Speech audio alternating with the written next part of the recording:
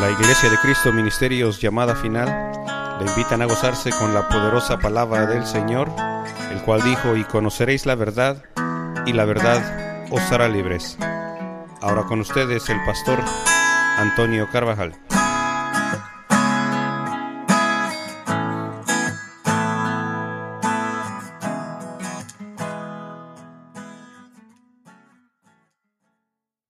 Porque, ¿sabe qué es lo que yo miro en la Escritura?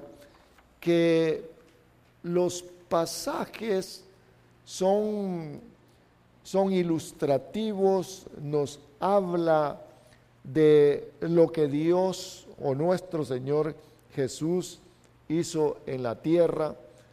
Indudablemente que las instrucciones de los apóstoles, las cartas que están escritas, pero que no son solo palabras dirigidas a aquellos que las escucharon, sino que están también dirigidas a nosotros.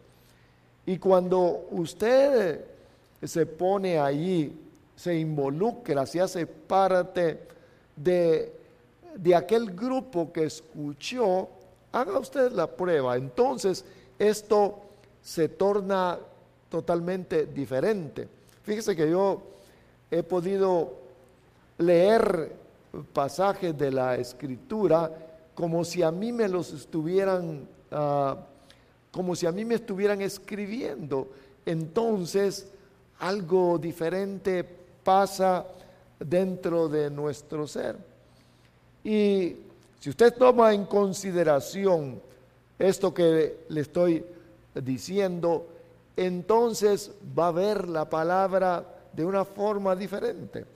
Por ejemplo, dice aquí Mateo capítulo 11 y el versículo número 5, dice la Escritura que nuestro Señor Jesús vio las multitudes. Vea qué interesante, porque eso es lo que dice aquí la Biblia. Habla a partir del versículo número 1. Vio las multitudes, pero ¿cómo la vio? ¿Cómo la vio? Y cuando usted mira, o usted espiritualmente mira como nuestro Señor Jesús, entonces va a comprender diferente la situación. Jesús vio a las multitudes enfermos, ciegos, sordos, cojos, leprosos, pero dice que también los vio muertos. Y cuando usted mira el resto de la Escritura, usted se da cuenta de que nuestro Señor Jesús no vio a Lázaro que estaba muerto, ni a otro allí. Son varios los que menciona la Escritura que nuestro Señor resucitó físicamente. Cuando le decía, cuando nosotros miramos la Biblia, miramos que el ser humano, escuchen, el ser humano o la humanidad está muerta o estaba muerta en aquel tiempo, todos muertos. Vea usted, por favor. Quiere decir que nuestro Señor Jesús los vio a todos ciegos, los vio cojos, los vio leprosos, los vio sordos y los vio muertos también. No la muerte física que nosotros conocemos, sino la muerte espiritual, que quiero tratar de hablarle un poquito. Pero esa fue la condición que Él los vio. Le estoy diciendo esto, repitiéndoselo, porque quiero que usted pueda tener, o nosotros podamos tener, esos mismos ojos con los que vio nuestro Señor Jesús a las multitudes, y entonces comenzó a sanarlos físicamente. Oiga, porque desafortunadamente aquel que no comprende lo de Dios ni lo espiritual no espera nada. Por supuesto que no espera nada de lo espiritual, sino que lo que espera es algo físico. Por eso que vea qué importante es que le pongamos atención a esto y que nos reunamos constantemente para que los sentidos espirituales se puedan desarrollar y que miremos, oiga, que miremos correctamente, que escuchemos correctamente, porque eso es lo que nos va a dar una vida de victoria como cristianos o seguidores de Cristo que somos. Vea qué importante es. Entonces Él vio muertos, vino para dar, dice aquí la Escritura, para darle vida a los muertos. ¿Cómo es eso? ¿Eran cadáveres? Por supuesto que no. ¿Qué conoce el ser humano como muerto, como alguien que está muerto? Aquel que cesó de vivir, y ahí está el cuerpo, pero ya no tiene movimiento, no tiene nada no hay energía en él, se acabó. Eso es lo que se conoce como un muerto, pero el Señor no dice aquí que estaba viendo cadáveres, no dice eso, sino que estaban muertos, hablando de que el ser humano no tenía comunión con Dios, que estaba separado de Él. Eso es una muerte espiritual. Ahora, yo quiero que ustedes observen que nuestro Señor trajo vida a los muertos. Y lo que le voy a decir, indudablemente que usted ya lo sabe, pero ¿cómo es? Porque traía o trajo un mensaje. Mire qué interesante es. Un mensaje, palabras nada más hacia los muertos. Hermanos, póngale atención, por favor. Espíritu Santo, revela a nuestros corazones, porque tiene que haber una revelación interna. Solo palabras, mire, solamente palabras.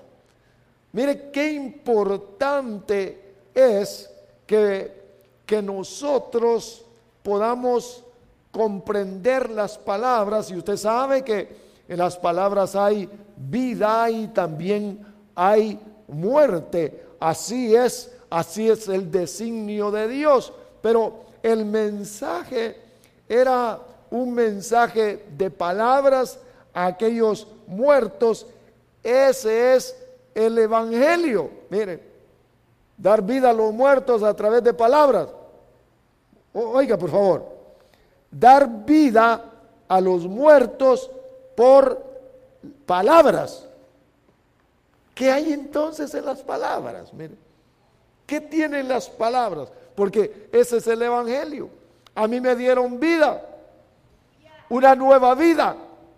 Yo espero que cada uno de ustedes haya recibido una nueva vida a través de un mensaje, porque la ciencia anda buscando cómo poder dar nueva vida al ser humano, pero es por otros medios. Quiere alargar su tiempo en la tierra. Mire cuánta medicina, cuántas dietas y cuántas cosas hace el ser humano con un propósito de poder tener una mejor vida y alargar sus días aquí en la tierra. Y usted ya lo ha visto, ahí ponen al viejecito, dice, de 100 años, y cómo le aplauden porque llegó a 100 años. Mire, hermanos, eso es, ¿cómo le puedo decir? Eso es triste. Nuestro Señor Jesús vino con un mensaje para que tuviéramos, al recibir el mensaje, que tuviéramos ¿qué? Que llegáramos a 100 años. No, que tuviéramos vida eterna. Es más, yo tengo vida eterna. ¿Y usted? Vamos a ver, levante la mano los que tienen vida eterna. ¿Usted no, Gonzalo? ¿La perdió? Oh. Porque algunos la pierden, dice, mira, pues.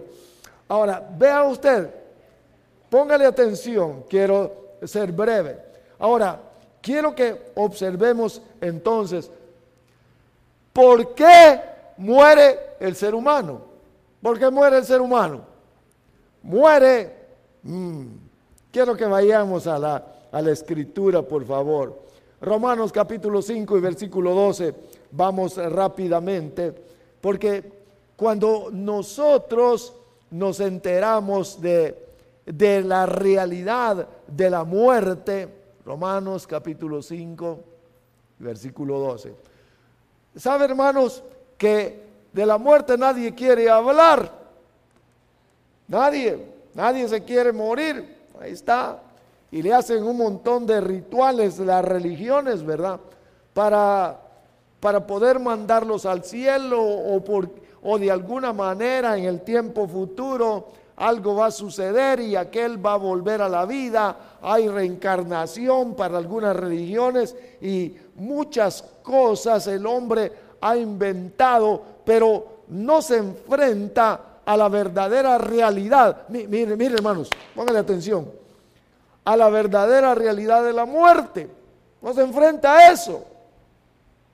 No dicen el porqué de la muerte. No hay. Mire, hermanos amados, estando tan avanzada la ciencia, ¿por qué no publican y dicen, por esto es que sucede la muerte? ¿No les parece que a esta altura ya deberían de tener muy buena explicación los científicos? Sin embargo, miren, no se oye, no hay. Pero nosotros tenemos un libro con un mensaje que nos explica de dónde provino la muerte. Miren, amados hermanos, se da cuenta la gran ignorancia que hay en los sabios de esta tierra, y la misma escritura lo dice. Ignorancia, y ahí están buscando en pequeñeces, cuando que lo que deberían, miren hermanos amados, lo que debería de haber es publicación de un mensaje que da vida eterna, en lugar de estar llorando a los muertos. ¿Oyeron? Un mensaje de vida eterna. Un mensaje de vida. ¿Por qué no hará eso el gobierno? Nuestro gobierno aquí, United States, ¿por qué no hace una publicación? ¿Saben qué? Ya descubrimos de dónde viene la muerte y también la solución de la muerte. Aquí está escrito. Romanos capítulo 5 y versículo número 12.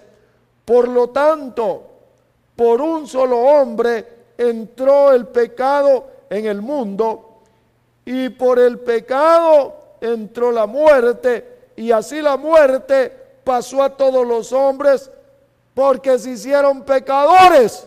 Mire, ¿verdad que no estoy descubriendo nada? Usted ya lo sabe. Y nosotros, mire pues, para los entendidos, nosotros, ¿quiénes son esos? Mire, estoy recordando de los vecinos que teníamos de la iglesia presbiteriana. El pastor, ya se lo he dicho muchas veces, me dijo así, creo que un poco apenado, y me dijo, ¿sabe? Ellos no quieren tener comunión con ustedes porque aquí no hay gente de la altura de ellos. Ahí hay profesores, hay abogados, hay de toda clase de gente, y aquí solo hay, bueno, mire. Y yo dije, bye, ni los necesitamos nosotros también. Nosotros somos de Dios. No somos los mejores según ellos, pero oiga, hemos comprendido de dónde viene el pecado, que es un poder que entró al ser humano para manipularlo internamente. Escuche, por favor. Escuchen, amados. El pecado es un poder que entró, dice allí. No dice el pecador, sino un poder que entró. Desde que usted nació, ya traía el pecado adentro. Ya traía el germen del pecado. Que cuando nos desarrollamos, el pecado, ese poder, empieza a funcionar. Mire, se empieza también a manifestar. Sus niños pequeñitos que los mira, qué lindos son, ¿verdad? Ahí están contaminados. Esa es la sabiduría que el diablo usó para contaminar a toda la raza humana con el poder del pecado, para hacerlos pecadores y al mismo tiempo llevarlos a la muerte física, la muerte de nuestro cuerpo y también la muerte del ser interno. Mira pues, porque hay dos muertes, según lo que le estoy explicando. Dice aquí entonces, versículo 12, que por un solo hombre entró el pecado y por el pecado la muerte, y la muerte contaminó a toda la raza humana. Usted y yo estamos todavía contaminados con el poder del pecado, pero bendito sea nuestro Señor. Mire pues, mire hermanos, la fórmula o el plan de Dios o el método de Dios para poder anular el poder de ese pecado. No quitó el pecado de adentro, porque si lo hubiera quitado, hermanos amados, mire, sabe que no cometeríamos ningún error, pero no quitó el pecado. ¿Qué es lo que hizo? Perdonar las malas acciones o perdonar lo que hace el poder de adentro, que tenemos adentro. En otras palabras, el cuerpo está contaminado. Ahora, yo quiero que miremos entonces que nuestro Señor hizo eso. Y todos fuimos contaminados. Y esa contaminación nos conduce a ser pecadores. Miremos por favor Romanos 6:23. Vamos ahí al siguiente capítulo para que usted lo tenga ahí en su corazón también. Póngale atención porque necesitamos estar bien entendidos en el plan o los propósitos de Dios. Romanos 6:23 dice, porque la paga o el salario del pecado es la muerte. Mientras, dice, pone los dos, el don gratuito de Dios es vida eterna en Cristo Jesús, nuestro Señor. ¿Escuchó? Dice aquí que el don de Dios, la paga del pecado es la muerte, muerte eterna. Pero también dice, pero el regalo de Dios es vida eterna en Cristo Jesús. Nuestro Señor Jesús vino con un mensaje que lo recibiéramos a Él, porque Él es la vida eterna. Por eso es que usted y yo tenemos vida eterna, porque hemos recibido el regalo de Dios. Amén. Mire pues, qué bueno nuestro Señor. Seguro que... Ahora, yo quiero que observemos, porque nuestro Señor Jesús le habla aquí en el pasaje que leímos, y habla de los muertos que vienen otra vez a la vida a través de la voz de Dios. Mire Dios, la sabiduría de Dios. Satanás introdujo el pecado, nos hizo a todos pecadores, se cortó la comunión de vida con Dios, y entonces Dios dice, voy a llegar con un mensaje que el que lo reciba, el que recibe el mensaje en su corazón, entra a la vida, entra a la comunión con Dios. San Juan capítulo 5, vamos por favor rápidamente. Libro de San Juan, capítulo número 5. No voy a poder explicarle todo lo que quisiera. Libro de San Juan, capítulo número 5. ¿Lo tiene? Miremoslo ahí, capítulo 5 y el versículo número 24. Dice la escritura de esta manera: en verdad os digo, el que oye, escuche por favor mi palabra y crea al que me envió, mire qué sencillo es, tiene vida eterna y no viene a condenación, sino que ha pasado de una condición de muerte a vida. Quiere decir entonces, oiga, que el que no escucha el mensaje, hermanos, el que no escucha el mensaje del evangelio está muerto. Por lo tanto, está condenado. ¿Oyeron? ¿Escucharon? Mire qué interesante es. Se lo voy a leer. Versículo 24. En verdad os digo, el que oye mi palabra y cree el que me envió, tiene vida eterna y no viene a condenación, sino que ha pasado de una condición de muerte a una de vida. ¿Por qué se lo repito? Porque nosotros debemos también publicar el mensaje de vida, ser transmisores de vida a través de un mensaje. Amén. Oh, gloria a Dios. Miren lo que dice, escuchen lo que dice el versículo 25. En verdad os digo que viene la hora, y ahora es, cuando los muertos oirán la voz del Hijo de Dios, y los que oigan vivirán. Y los que oigan la voz del Hijo de Dios vivirán. Eso quiere decir entonces que en Mateo capítulo 11 y el versículo número 5, nuestro Señor Jesús vio muertos espirituales. Todos muertos. Oiga, ¿qué habrá dicho nuestro? Vea por favor. Y sabe, hermanos, que los muertos literales despiden mal olor. Estos estaban muertos espirituales también.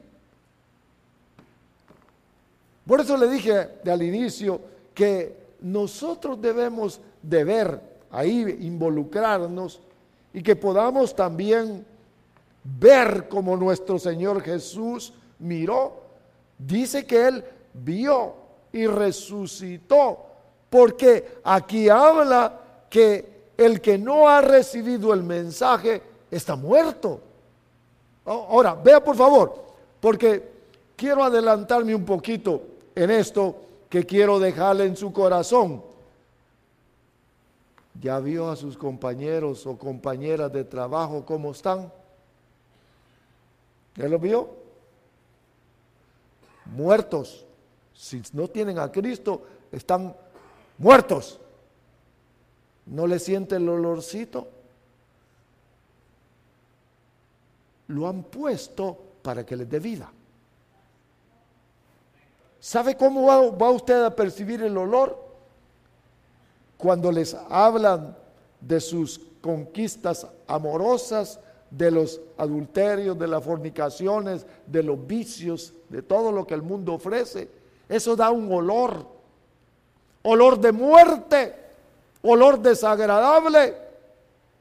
Es el tiempo de hablarles, porque Jesús dice que los vio muertos. ¿Y qué hizo? Les habló les habló para que recibieran vida. Vea usted entonces que dice aquí el versículo 5:24, que es bien interesante.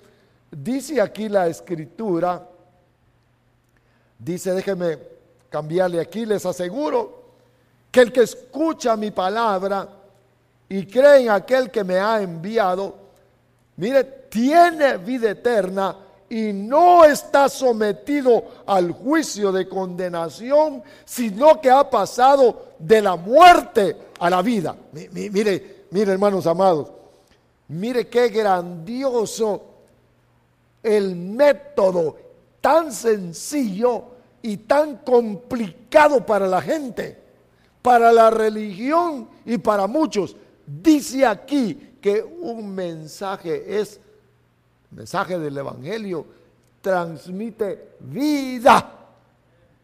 No dice que hay que pelear, no dice que hay que condenarlos, no dice que hay que mencionarles el infierno, sino que reciban en su corazón a Jesús como su Salvador.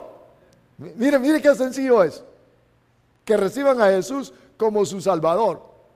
Ese es todo el mensaje del Evangelio, porque los muertos espirituales son los que están separados de Dios. Y dice aquí el versículo 25, les aseguro, dice esta versión, que la hora se acerca y ha llegado en que los muertos, escuchen por favor, oirán la voz del Hijo de Dios y los que la oigan vivirán. No dice que hay que hacer ningún sacrificio ni pagar nada material, sino que escuchen la voz.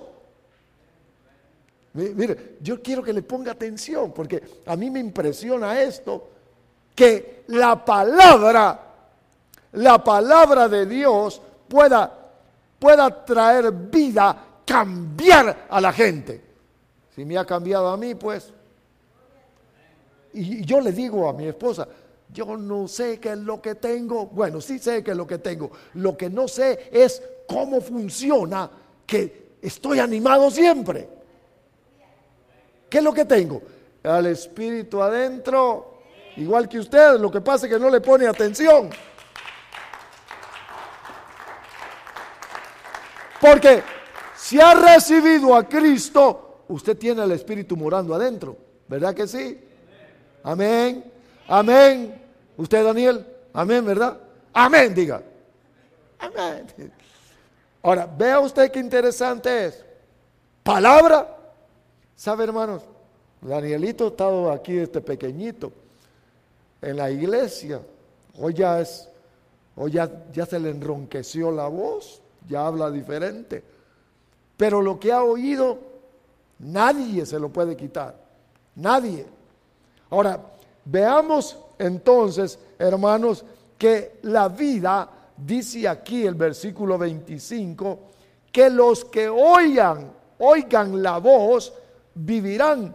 Cristo entonces, como dije, vio a todos esclavos, sometidos por el poder de Satanás, muertos en sus deleites carnales, en los homicidios, en las mentiras. Pero yo quiero que vea esto que me llamó la atención.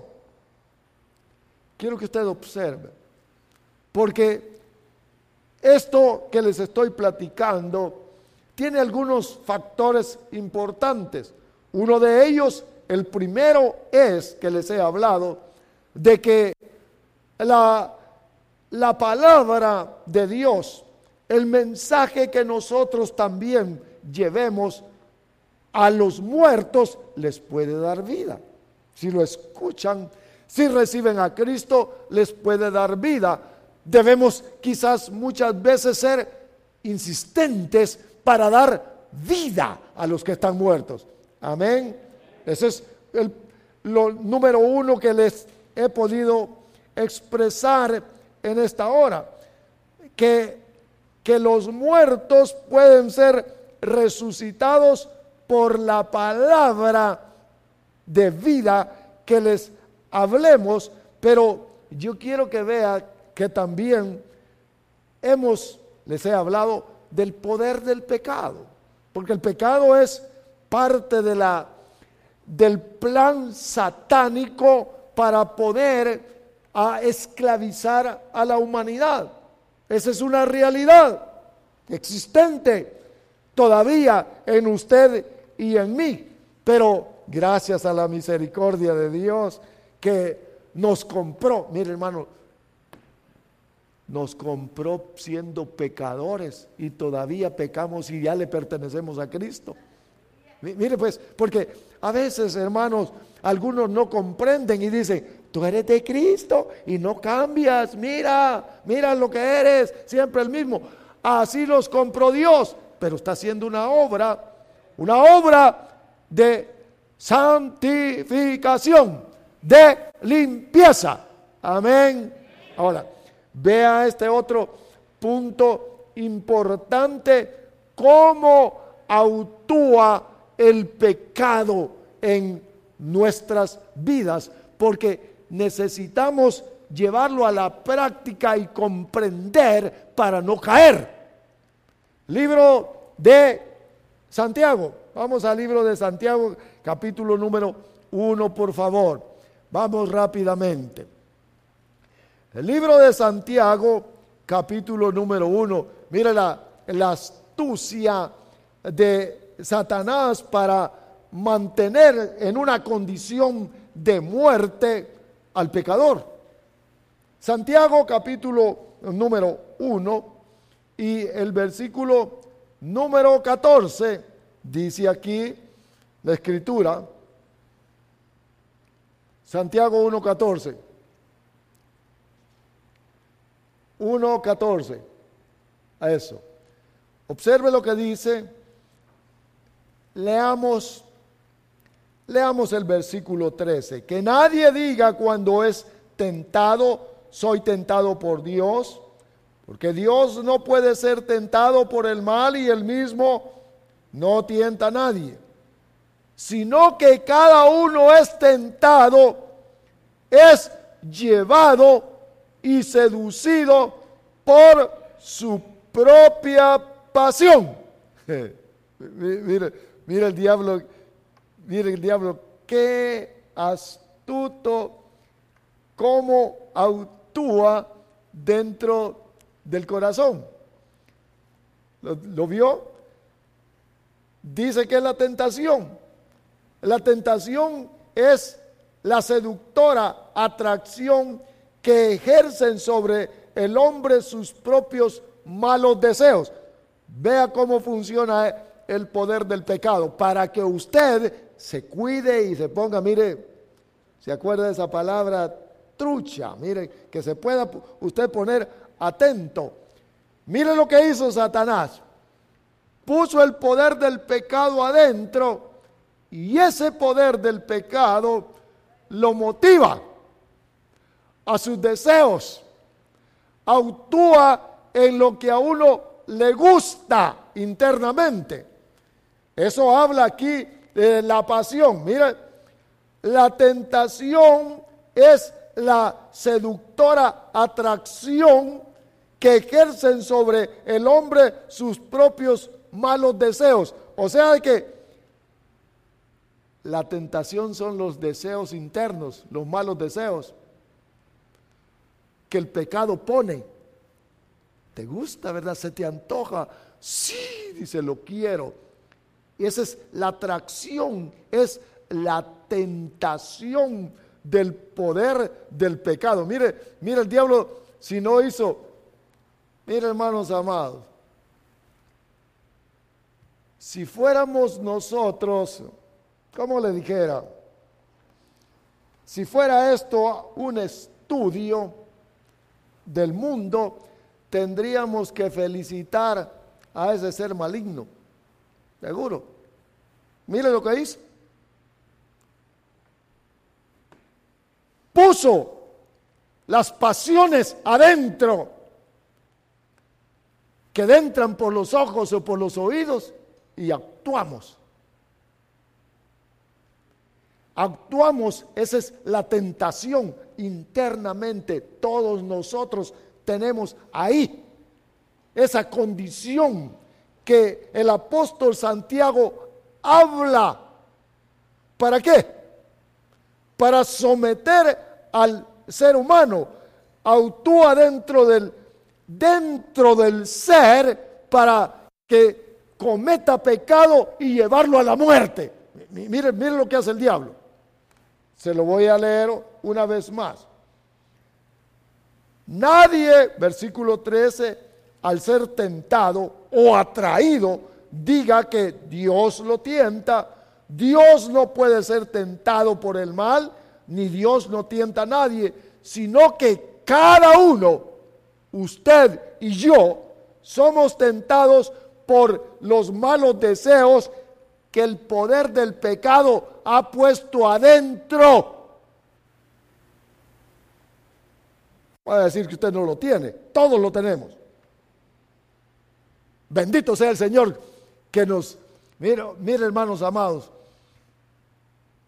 bendito sea el Señor que puso una nueva vida adentro. Amén. Una nueva vida adentro. Una nueva creación.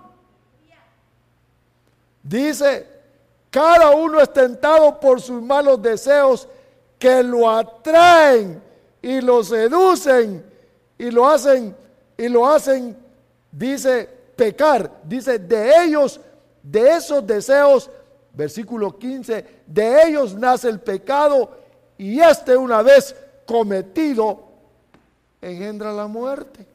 ¿Qué? Dice, moriste. Si el diablo se pone a reír, dice, ¿qué ha de decir? Cabezones, y allá adentro les he puesto a cada uno su porción que ahí es activada. Y todos caen, a menos que nosotros sepamos. Si yo sé que aquello es pecado, pero siento la atracción, ¿qué tengo que hacer? Huir. Amén. Cuando le den ganas de pegarle a la esposa, ¿verdad? Mire, allá adentro lo tiene, ¿verdad? Ay, pone la mano para atrás. O que la señora agarre todas sus garritas y las mete en una bolsa y le diga, me voy de aquí, no quiero nada contigo. Eso es el poder de aquí, del pecado. Ahí actúa la mentira y el chisme. Oiga, hermanos amados, adentro, ¿ya se fijó cómo mentimos con tanta facilidad? Ahí llego, hermano. Hermano, ¿por qué no vino a la oración? Vine tarde, hermano, puro cuento. Y Jorge, se me queda viendo Jorge. Oiga, adentro está. Y eso lo lleva a la separación, que es muerte. Por eso nosotros debemos estar siempre atentos. Acuérdese que nuestro Señor Jesús los vio todos muertos y les dio palabra de vida. Por eso es que la instrucción de la palabra de vida nos mantiene con vida, nos mantiene en el caminar correcto. Ahora, hermanos, solo déjenme un momentito aquí, quiero hablarle esto. ¿Sabe, hermanos amados, que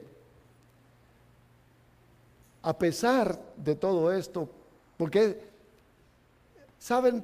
Podemos escuchar, o se les puede explicar de lo que produce el pecado y la muerte, la destrucción, porque eso es lo que dice la Escritura. Pero, hermanos, el plan de Dios, el propósito de Dios de dar palabras de vida, tiene una trayectoria. tiene un tiempo.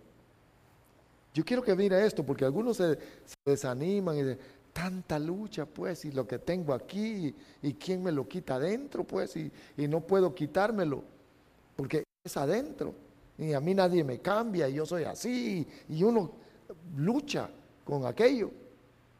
Pero yo quiero decirle esto, mire hermano, que hay un periodo, un lapso de tiempo que debemos de cubrir. Y me gustó esto porque eso nos habla aquí la Escritura. ¿Sabe que las palabras de vida tienen palabras de consuelo para cada uno de nosotros? Y quiero que usted vea conmigo el libro de Romanos, un momentito más, capítulo número 8. Quiero leerle unos versículos que me llamaron la atención a partir del versículo número 18. Leamos unos versículos, por favor. Dice, acerca de esto quiero hacer constar mi absoluta convicción. Oiga lo que dice, de que nuestros sufrimientos actuales no pueden compararse con la gloria de la vida eterna que Dios nos dará en la plenitud de la vida eterna. Luego dice, esta vida llegará el día en que Dios se revele a sus hijos, el día que la creación entera aguarda con ardiente anhelo. Mire, ¿por qué me gustó esto? Porque esta lucha, esta batalla que tenemos en contra de la tentación, del cuerpo contaminado, de la vasija donde Satanás puso el pecado y que tenemos problemas con todos tenemos problemas. No me entiende. Este no me entiende, la otra no me entiende, aquel no me entiende, nadie, miren, no nos entendemos, pero es porque estamos contaminados. Necesitamos ceder, necesitamos tener entendimiento espiritual. Pero dice aquí que, versículo número 19, esa vida llegará, la vida eterna, en que Dios se revele a sus hijos el día que la creación entera aguarda con ardiente anhelo. Toda la creación está aguardando ese día. Versículo número 20.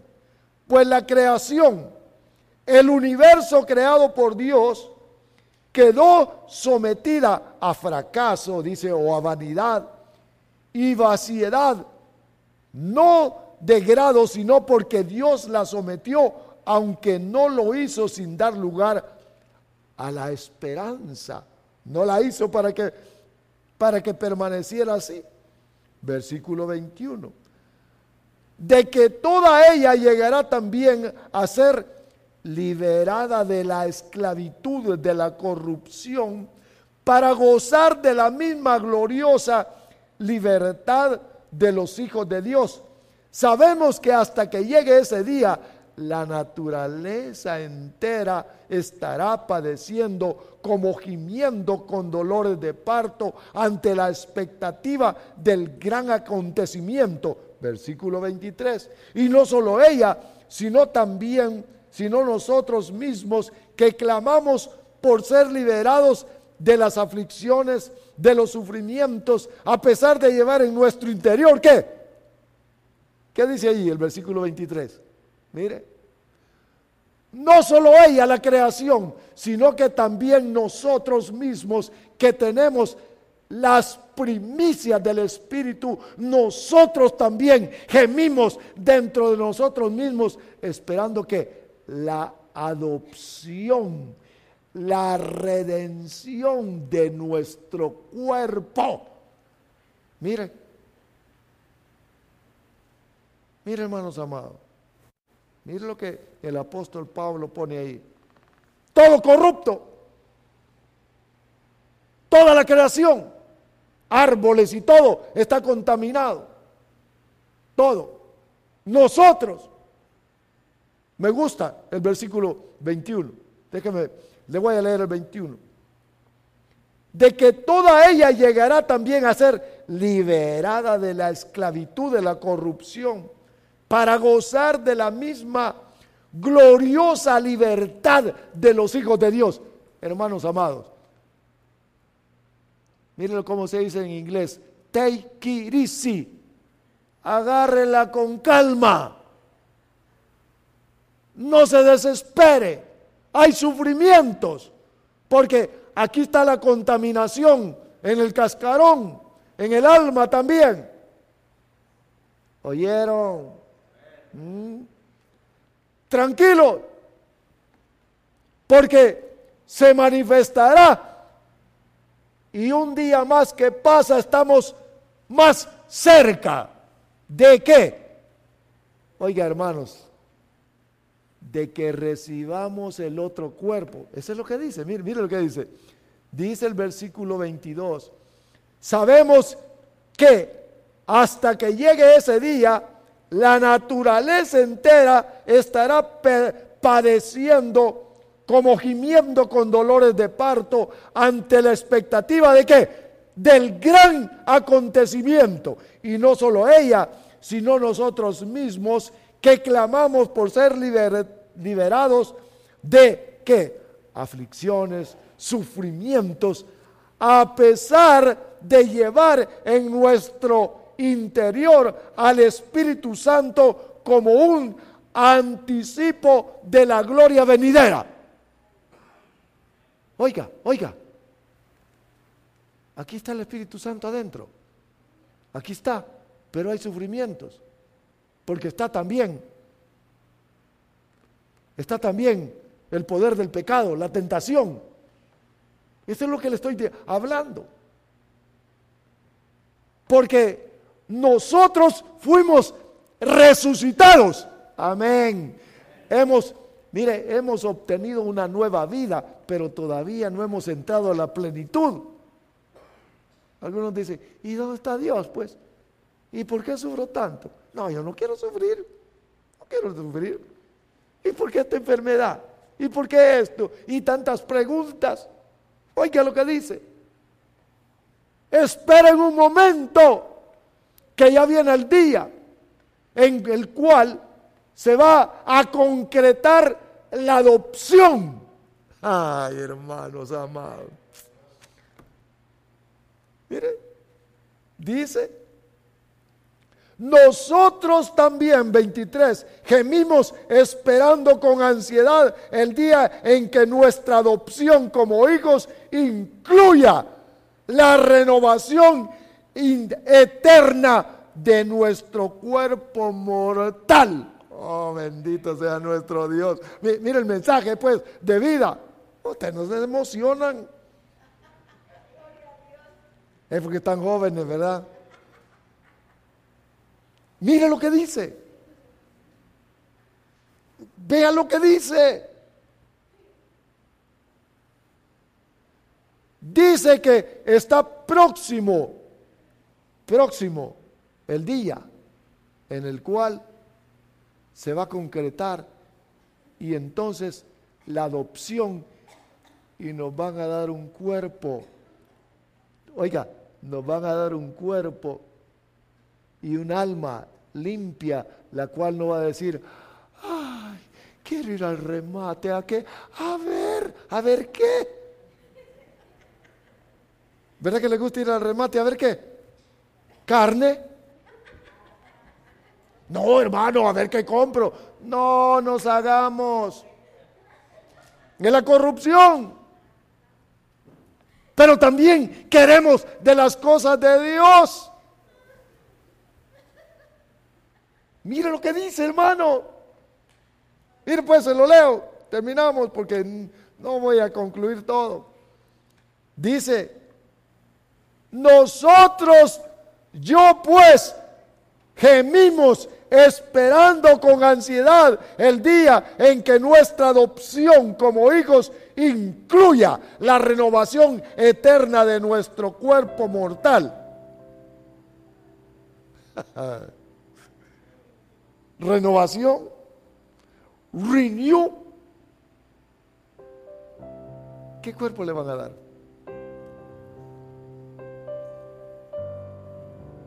Un cuerpo sin pelo, sin dientes, ya todo arrugado, ya todo tembloroso, ¿verdad? ¿Ya has dejado todos los viejos como lo primero que empiezan a estar como esos carros cuando llegan a un alto, ¿verdad? Y están ahí, sí, y están echando líquido verde, rojo y de todos colores. Es el mismo ser humano. Jesús miró las multitudes y el mensaje dio vida a los muertos.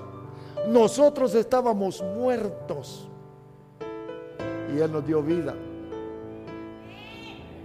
Vida para Él, para que le sirvamos a Él, que comprendamos que la tentación no nos someta,